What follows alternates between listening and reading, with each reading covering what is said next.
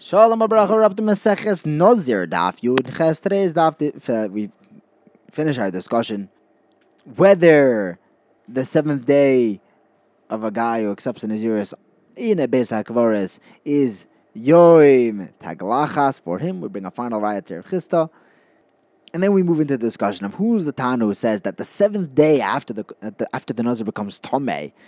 Who's the Tana that says that counts as the first day of his next Naziris, as long as he was Makabel in a Beis HaKvoros. But if he started off Tar, then it doesn't. And that leads us into this into other discussions regarding whether Laila is Mechos or Zman, the night of the seventh day of his Tahara, and when exactly is he Chayiv, his second set of Karbonos. First, we're going to bring a riot to Rav Chisda. We learned from the pasuk V'tomei roish nizroi. This pasuk is talking about a Nazir which is Tahar who becomes Tomei. And it says that he has to cut off his hair and clip his nails in order to... But that's only if he was originally Tahar. But if we're talking about a Nazir who became a Nazir while he was in a Beis HaKvoros, he was never Tahar. It sounds like he was not going to need a haircut and take off his nails on the seventh day.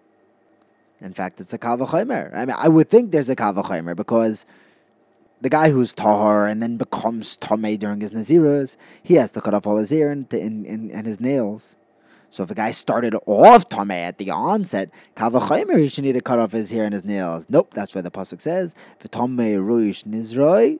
That's only someone who is Tahar and then became Tomei. But if he started off Tomei, he was Makabel as Naziris in a Beis HaKvoros, he does not need to get a haircut. He does not need to cut his nails on the seventh day. Shema Mino, we have a riot to Rav Chisda, an answer to Rav Chisda's question. Now, the Gemara asks, who is our Tana, that we've been bringing up this brisa so many times in the last couple of daf, who says that there's one difference between someone who starts as Naziris B'tumah or someone who starts as Naziris B'tahara and then becomes Tomei. And that difference is whether his seventh day of Tahara counts as his first day of his next 30 days. If the guy started off Tomei, then his seventh day counts as the first to the rest. Who's this Tana? So Rav Chisda tells us this is Rebbe. Rebbe holds that Nazirus Tahara is not Chal until the 8th day, when the day that he's bringing his Karban. Rabbi Yossi, Rabbi Yehuda actually disagrees with him. He says that Nazirus Tahara already starts on the 7th day. The Gemara says, I never heard of Rebbe and Rabbi Yossi, Rabbi Yehuda. Who are these? Where do they have this machlekes? There's a brisa that learns the pasuk v'kidesh es roishe bayamahu, and it says in the brisa that we're medayik. Rabbi Yehuda learns bayamahu saying on the day that he brings his karbonos. Rebbe holds on the day that he brings his karbonos on the 8th day, and Rabbi Yehuda learns no, bayamahu means the day that he gets his haircut on the 7th day. The Gemara says, hang on, we have a Mishnah that tells us a Nazir that finds himself becoming Tomei time and time again, with new Tumas back to back. He only needs to bring one karban at the end. Who's the Tana who can actually come up with a case like that? So Rav Chisda says this is Rabbi Yehuda, because he tells us that Naziris Tahara is Chal on the 7th day, as opposed to Rebbe who would say the 8th day. So if the guy becomes Tomei on the 7th day, and then again he starts counting 7 more Tahara days and then becomes Tomei again 7 days later, he never had a moment when he was able to bring his karbanos, because he could only bring the karbanos the next day on the 8th day. Therefore, if he keeps on becoming Tomei on the 7th days, he'll only need to bring one karban at the end of it. If you're going to say, it's not going to fit according to Rebbe, because if he became Tomei on the 7th day, and then again on the next 7th day, that's just becoming Tomei while he's still counting. That's just one gigantic Tumah. If he became Tomei on the 8th day, and then again 8 days later, there were moments when he was able to bring a karban, and he would need to bring a karban for each one of those. Now, what's Rebbe's makar that the Naziris would re-begin on the 8th day? He says, well, that's how the pasuk is formulated. It says, V'chiper alav me'asher choto ala nefesh. He gets his kapara. And then after the pasuk says, V'kidesh es roishoi b'yoyim ahu. When's he mekadesh his head? When does he start counting the new zman? It's on that day, on the 8th day. Rabbi Yehuda says, if that's really what the pasuk is trying to tell us, Why doesn't the pasuk say v'kidesh es roishoi? Why does the pasuk need to say bayom ahu? It could just say v'kidesh es roishoi. The bayom ahu is extra. So Rabbi Yehuda takes the bayom ahu and says that's actually going to go back on the 7th day. An interesting type of a diuk, a drasha. So what does Rebbe do with the lashon, with the extra words bayom ahu? That's coming to tell us that on the 8th day, even if he didn't bring his karbanos yet, he still starts the new count of Nazirus. The Gemara just asks on Rav Chisda, what makes you think that the Brisa had to be going like Rabbi Yossi Rabbi Yehuda, the Brisa talking about back-to-back tumos? Why can't it be that the guy became Tomei not on the 7th day, not on the 8th day, the night of the 7th, between the 7th and the 8th days, and say that it's Rebbe?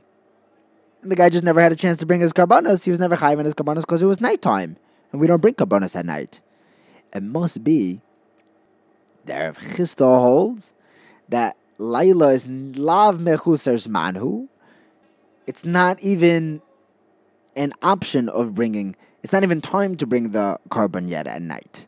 It's not that it's impractical. It's not even this man yet until the day comes.